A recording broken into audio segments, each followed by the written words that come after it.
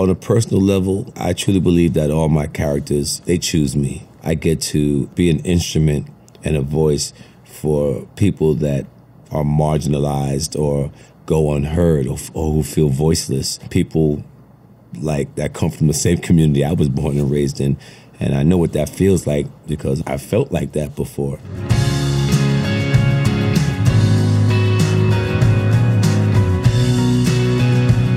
Okay, hello everyone. Welcome to Killer Casting. I'm Lisa Zambetti. I'm a casting director in LA and I cast TV, film, video games. And one thing I love about having my own podcast is it gives me a chance to talk about the things that are important to me, to curate the shows that inspire me, to amplify the actors whose performances astonish me, and to spotlight great writers, directors, designers, all kinds of things. And it also gives me the chance to pay tribute to artists when we lose them. And we have had a staggering loss of an actor who has held my heart for many, many years, who's become an icon for many people, and who I was lucky enough to cast in 2 projects. And that actor is Michael Kenneth Williams, or MKW, as I always said. Now, if you know Michael's work, then you know exactly why I want to honor him today. And if you don't, then I am so thrilled for you because you have a treasure trove of incredible performances that are just waiting for you to watch them. And if you're an actor, he's somebody that you must know and study. And if you're not an actor, but a lot of our listeners just love crime shows like I do, you love the down and dirty, dark and twisted stuff, you'll definitely want to watch the amazing series that he starred in. There are so many, and we're going to talk about them today. The Wire, Boardwalk Empire, The Night Of, so many. And as you know, I can't talk about this by myself. I need to break it all down with my sexy beast co-host, Dean Laffin. Hey, Dean. Hello, Lisa. Thank you for calling this pod. Very fitting. Yeah, absolutely. And we have a special guest joining us. He is also an incredible actor, director, writer in his own right. You might have seen him in movies like The Irishman, where he acted opposite Robert De Niro and Al Pacino, and in TV shows like When They See Us, The Deuce, Boardwalk Empire, and he is currently shooting The Offer with Miles Teller, where he gets to play a very young Mario Puzo. Please welcome Patrick Gallo. Hi, thanks for having me, guys. It's Hi, great. Patty. Good to see you. Does your audience know that we know each other so well? They don't know, but they are going to learn that I've known Patrick for so long. He's just incredible. I mean, not only the things that you may have seen him in, but his own work, his own short films, and I'm going to post all of them on our socials because you're so incredibly talented and funny and everything. I love you so much, and I'm so happy to see you. But I'm so sad that. I mean, I wanted to have you on anyway, just to talk about all the work you're doing, but I saw what you posted, I guess it was on Facebook, about Michael. And I don't know if you want to read it or you want to repeat what you wrote, but I just felt like you were the perfect person to jump on with me and talk about his work from your perspective as an actor and a writer and a director. Yeah, I mean, a lot of people, both colleagues, obviously his family, and fans, and what a loss to art.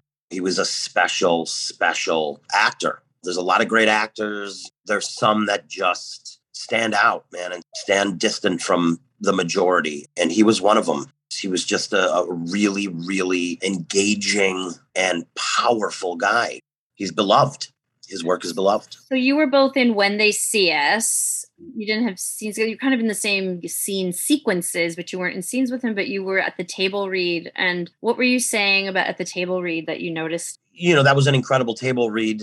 Without going into all that, it was just an incredible table read. But seeing him, being a fan, and that was just really, really special. I remember when I saw him and I thought, oh my God, I can't wait to tell my wife. And she's such a big fan. And I was in the room with him and as equals, right, working on this amazing piece, and introduced myself to him. And we talked for a little while, and he couldn't have been more, just couldn't have been warmer and more beautiful, like immediately. And it ended up that we sat across from each other at the table. And yes, we had no scenes together, but we walked through the script. It was just a real beautiful thing to sit there and watch him slowly move through this dialogue and explore it in a way that you do at a table read. It's not in the infancy of exploration. Just watching him do that. These are the moments that you love, that you get to be so fortunate as an actor to witness and be a part of. And so we sat there and we did these scenes, and it was just great. We kept looking at each other, and he'd do a scene. He knew I was watching him, and he was watching me, and he would kind of give me a nod, and it was like a little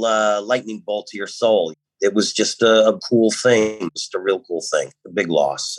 And I want to break apart what was so special. Dean, did you have any thoughts about MK?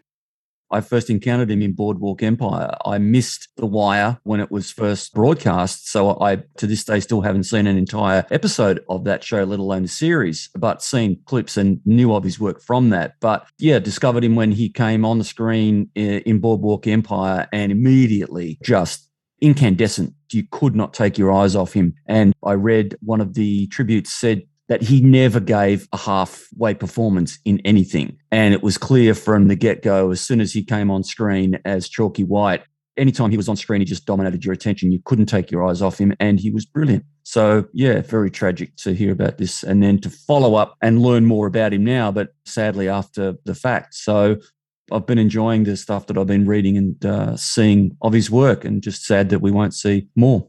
So he first came onto my radar watching The Wire. And actually earlier today, I was talking to Patrick's wife, Lolly, and we were reminiscing about some of the great scenes in The Wire. And what she pointed out so rightly is how he listened, how his characters listened and watched and received. Even if he didn't have a lot of lines in a scene, he just dominated the energy. It takes so much presence to be able to do that, and confidence to just receive. So I first saw him as Omar on The Wire. We're going to play a clip from it, and I want to watch it together because, Patrick, I want your input on what you see him doing. This is one thing we like to do on the show, is not just praise actors for their great performances, but really take it apart, pull it apart, and analyze it and dissect it and figure out what an actor is doing.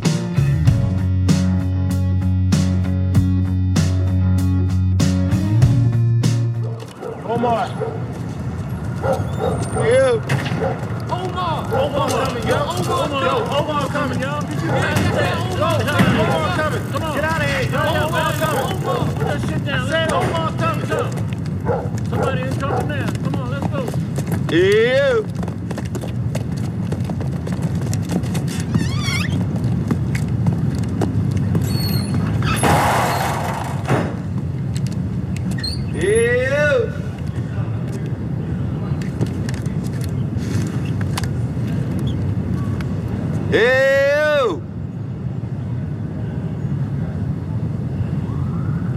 Y'all need to open this door, man, for a huff and puff. Come on now, by the hairs of your chinny chin chin. Omar, you best roll out. We up in here with the Mac 10. Oh, I think's not, Terrell. I think's not. Y'all might need to think this through and stop wasting my time. Because Omar can come back tomorrow. And the next day. And the next day. And I will put a bullet in all y'all behind what happened right now. You heard?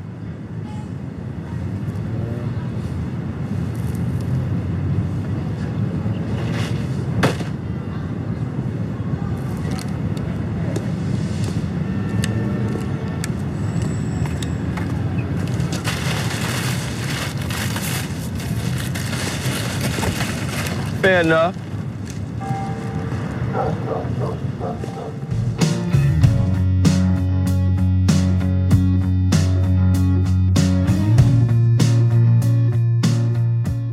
Anything strike you about that, Pat?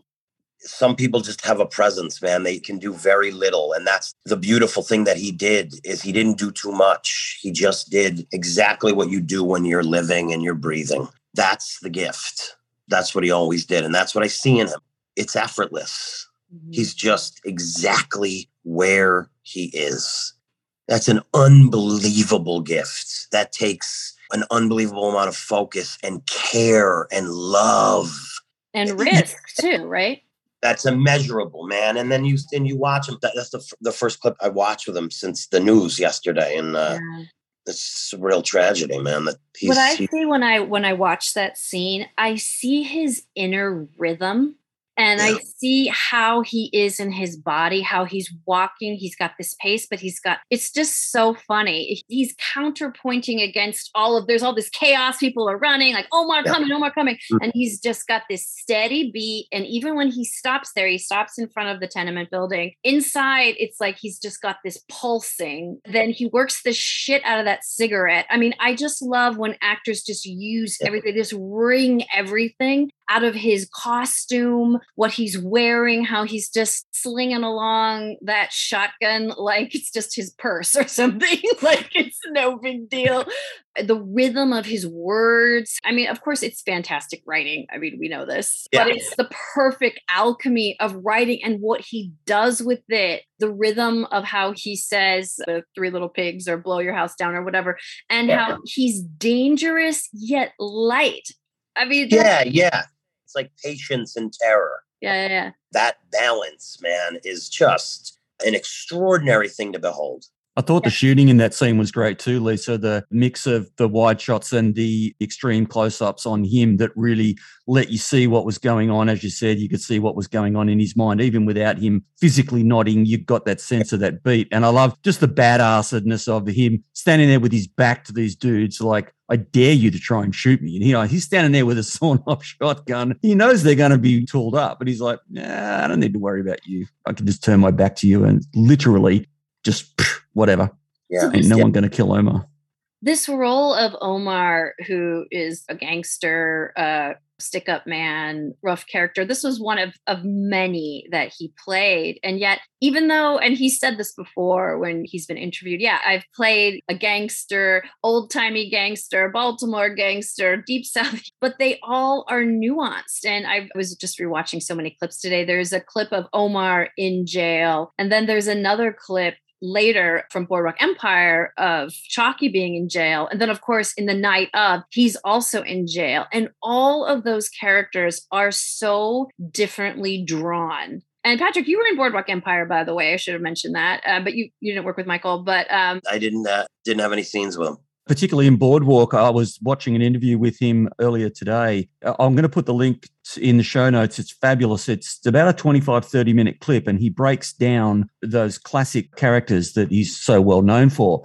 And with Boardwalk, he was trying to get into the head of this guy. The peek into his process was really interesting because what he did was he identified 5 characteristics that Chalky had. Right, he was tender with his kids and protective of his kids, but he was the sort of guy that could kill someone with his bare hands in 5 seconds. He was a bit of a ladies' man and so forth. So he had these 5 characteristics, and to relate to them, he selected 5 of his relatives, of his own relatives that were no longer living, and then he spoke to his living family about those characters and deep dived them and sort of got to know them, even though he hadn't met them necessarily. But for example, the ladies' man element of Chalky was based on his dad.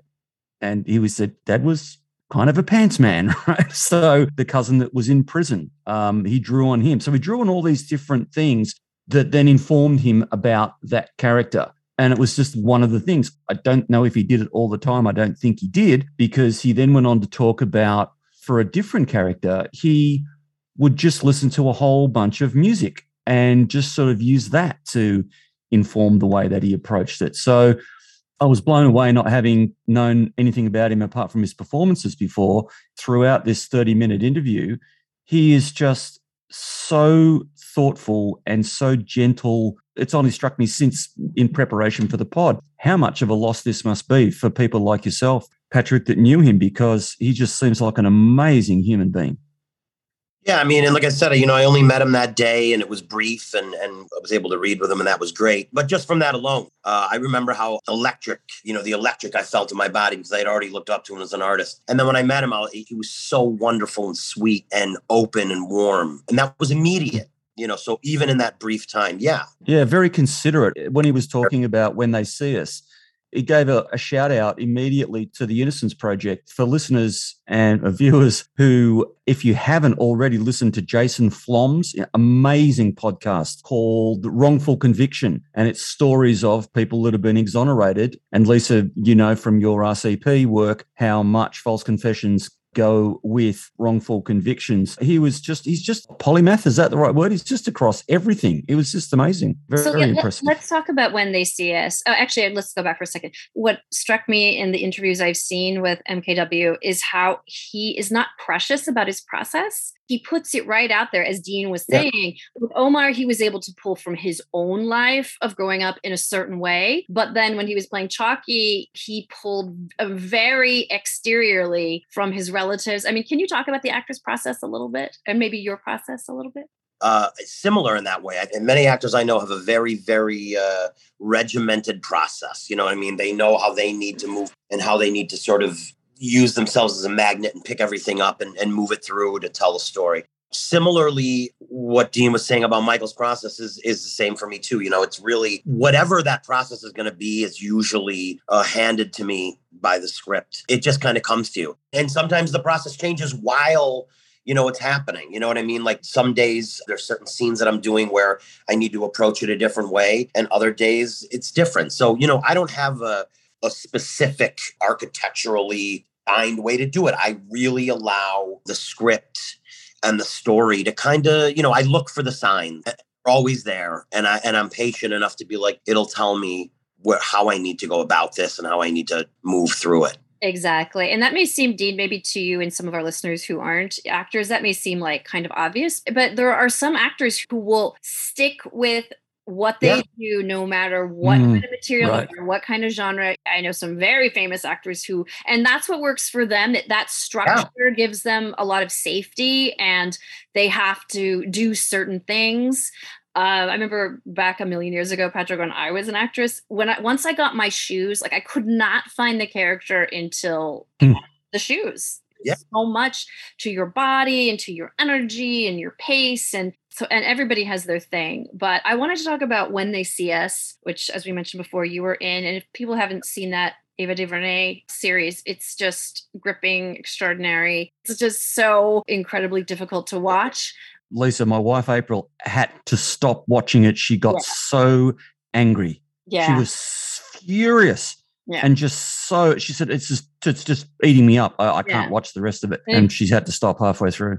If you don't know, it's about the Exonerated Five, as they're known now, who used to be called the Central Park Five. 5 young men who were falsely accused and convicted of a rape and a horrible beating of a woman in Central Park in New York. Anyway. I've got a clip for that, Lisa. Cute for people to watch. So this is him in prison with at the police station when his son has just been arrested, and he's trying to make his son understand that they have to operate under a different set of rules than the white cops that have arrested them. So let me just play that for you right now. It's about a minute and it looks a little bit like this.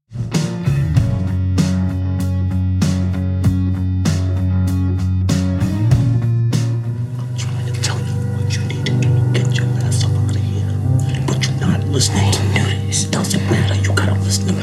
I'm trying to listen to me. I'm trying to get you fucking back to it. You're not listening. God damn it! Are you not listening to me?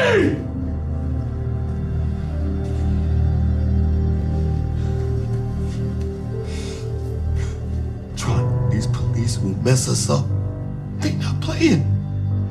They're not. Look, when the police want what they want, they will do anything. Do you hear me? Anything. They will lie on us. They will lock us up. They will kill us. I ain't gonna let them kill my son. But see, you don't know nothing about that yet. But you will do what they say. You will go along. Do you understand me? Do you understand me? Yes, sir.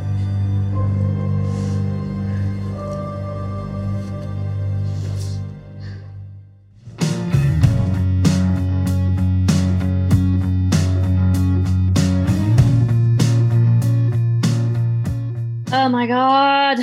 Okay, so that scene for me could not be farther away than Omar Little. Even though that character is also an ex-con from a rough neighborhood, What do you see when you see that scene, Patrick? It's a little tough for me because I'm in it, in the show, and I have a different connection to it all, to everything that's happened.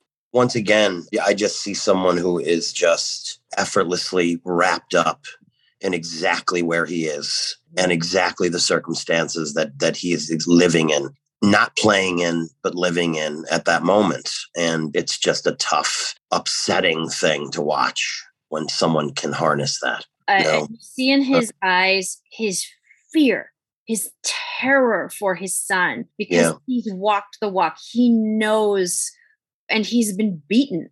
I mean, he comes across as a man who has been absolutely beaten by this system, and he knows what's going to happen. And he lashes out at his son in a way. He loses control. His fear makes him lose control and lash out of pure terror. It's just a heartbreaking scene, and he's so vulnerable in it.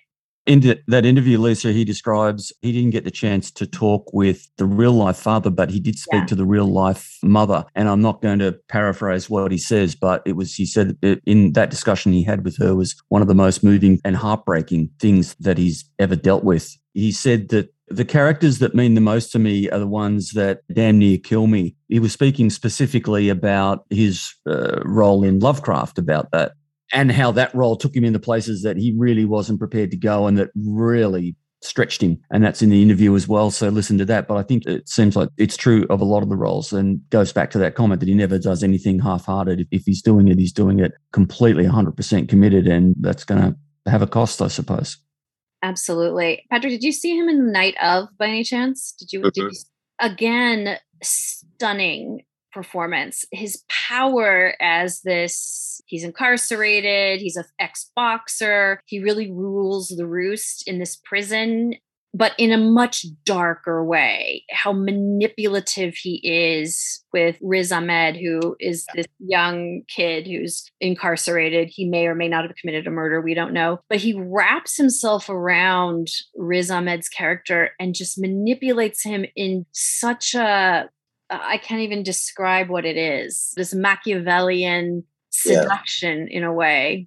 I thought it was interesting to, again, not having previously known anything about him and reading about how as he grew up, it turns out that he was sexually molested as a child and then was confused about his sexuality. And he was drawn to the gay community, not because he identified as gay, but because he just loved the sense of release and celebration of dancing carelessly in nightclubs till all hours of the morning. And he really got off on that, which is how he became a dancer. Just a very interesting cat from so many different perspectives to at least live an amazing life, stretched the boundaries in every direction. I'm really glad you brought that up, because he did become a huge gay icon, because Omar Little was very loud and proud gay, which in his community, in his world, was probably more risky than dealing drugs. And he was absolutely fearless. He also played an amazing character, a pioneer of gay activism, when he played Ken Jones in When We Rise. So yeah, I mean, he just gave so much strength to those roles and gave voice to the voiceless, which is incredible.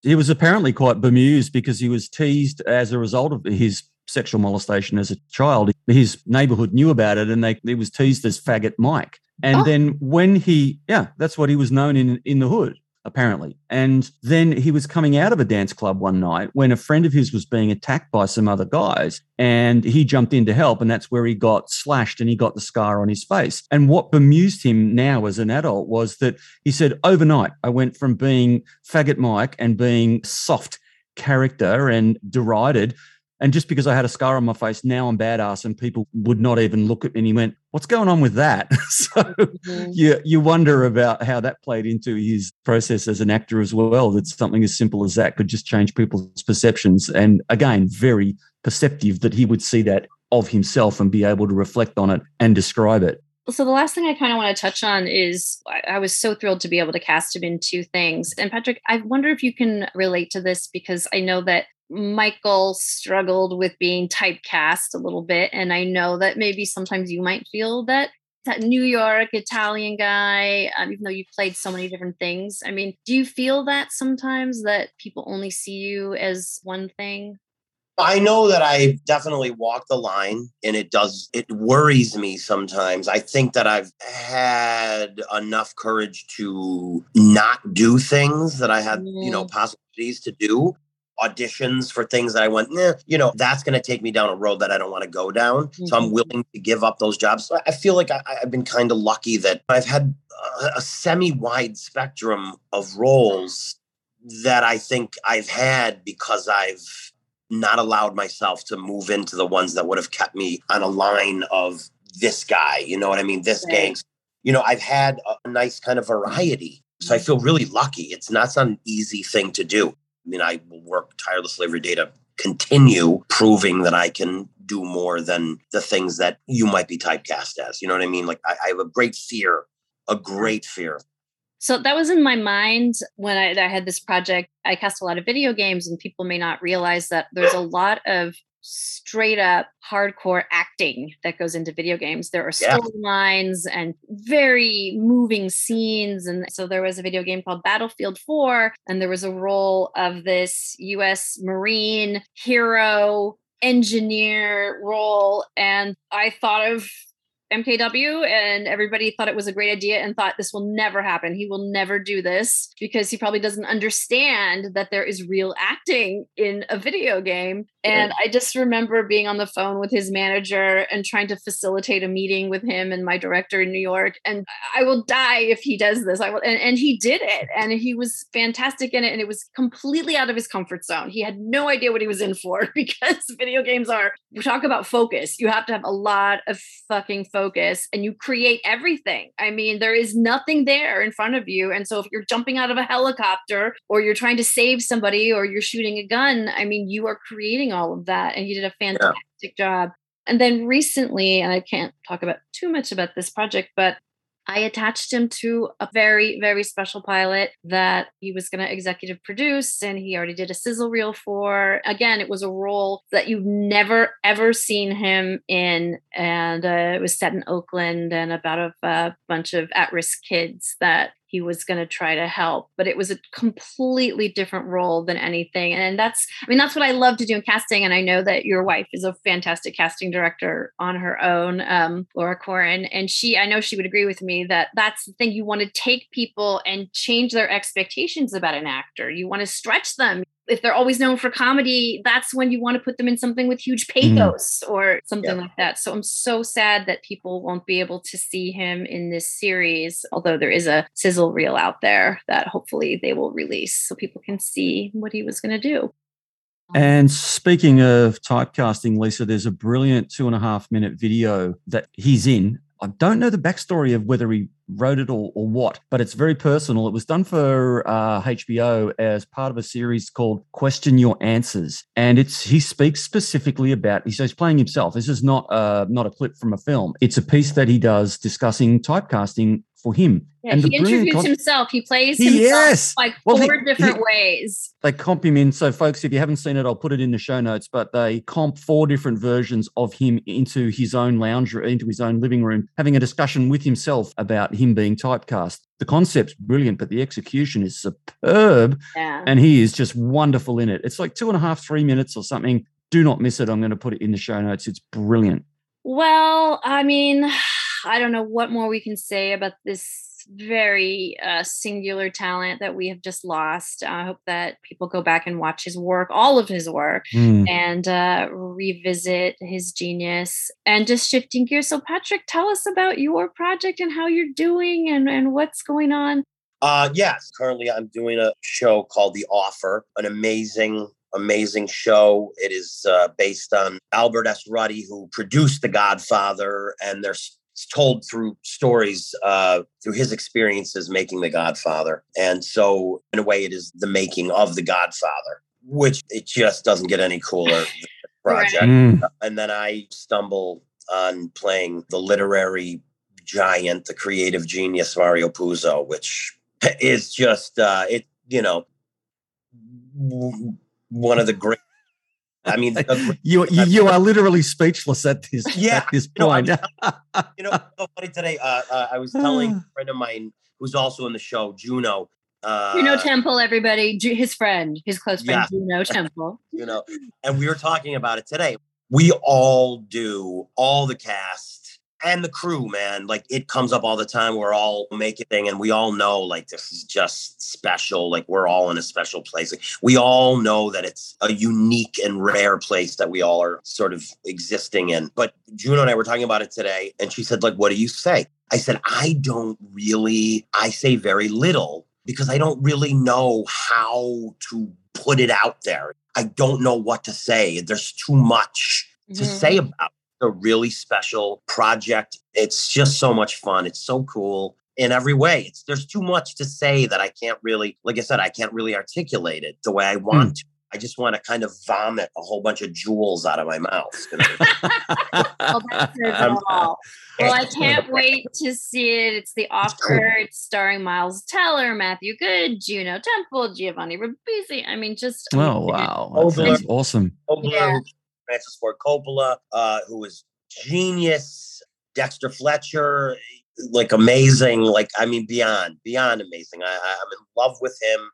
I'm in love with the whole thing. And so I'm very excited for the world to step into the making of The Godfather. I guess that's the only thing I can say to it, to be just like loosely connected to The Godfather. Oh, yeah.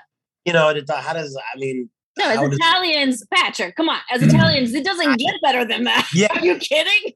American, yeah, for Italian American. Yeah, that's American royal family right there. I mean, you know, even the stories that you do know that are public, that I even know about the background of the making of The Godfather. It's no wonder that it's fodder for a movie or some sort of a production in and of itself. I put a post up on our socials this week as well. Mind-boggling, sure as you guys know, but listeners may or may not have caught, that Francis Ford Coppola is working on what I guess you would maybe think is his final major project, Megalopolis, right? Megalopolis, which I think it's been in his head for his whole life, essentially. And he's just announced, I think this week or last week, that I just heard about it this week, that he's going to make it. And if he doesn't get the financing, he's going to take everything that he has, everything that he's made from the winery, $120 million, and he's going to make it himself. May even distribute it himself. Oh, hasn't he earned?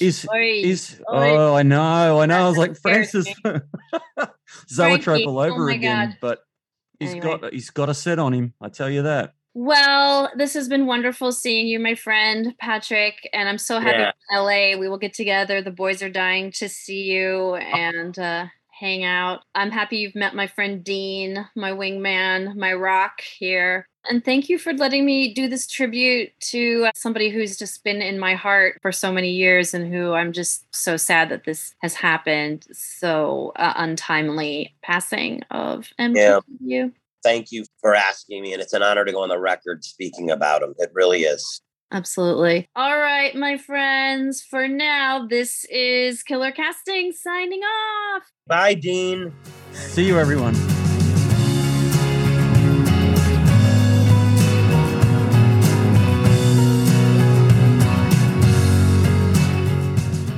Killer Casting was created and produced by Lisa Zambetti. Sound editing by Dean Laffin from Real World Productions. Logo art by April Laffin. Theme music provided by Amphibious Zoo Music. And Big Fat Opinions provided by Brian Allen Hill.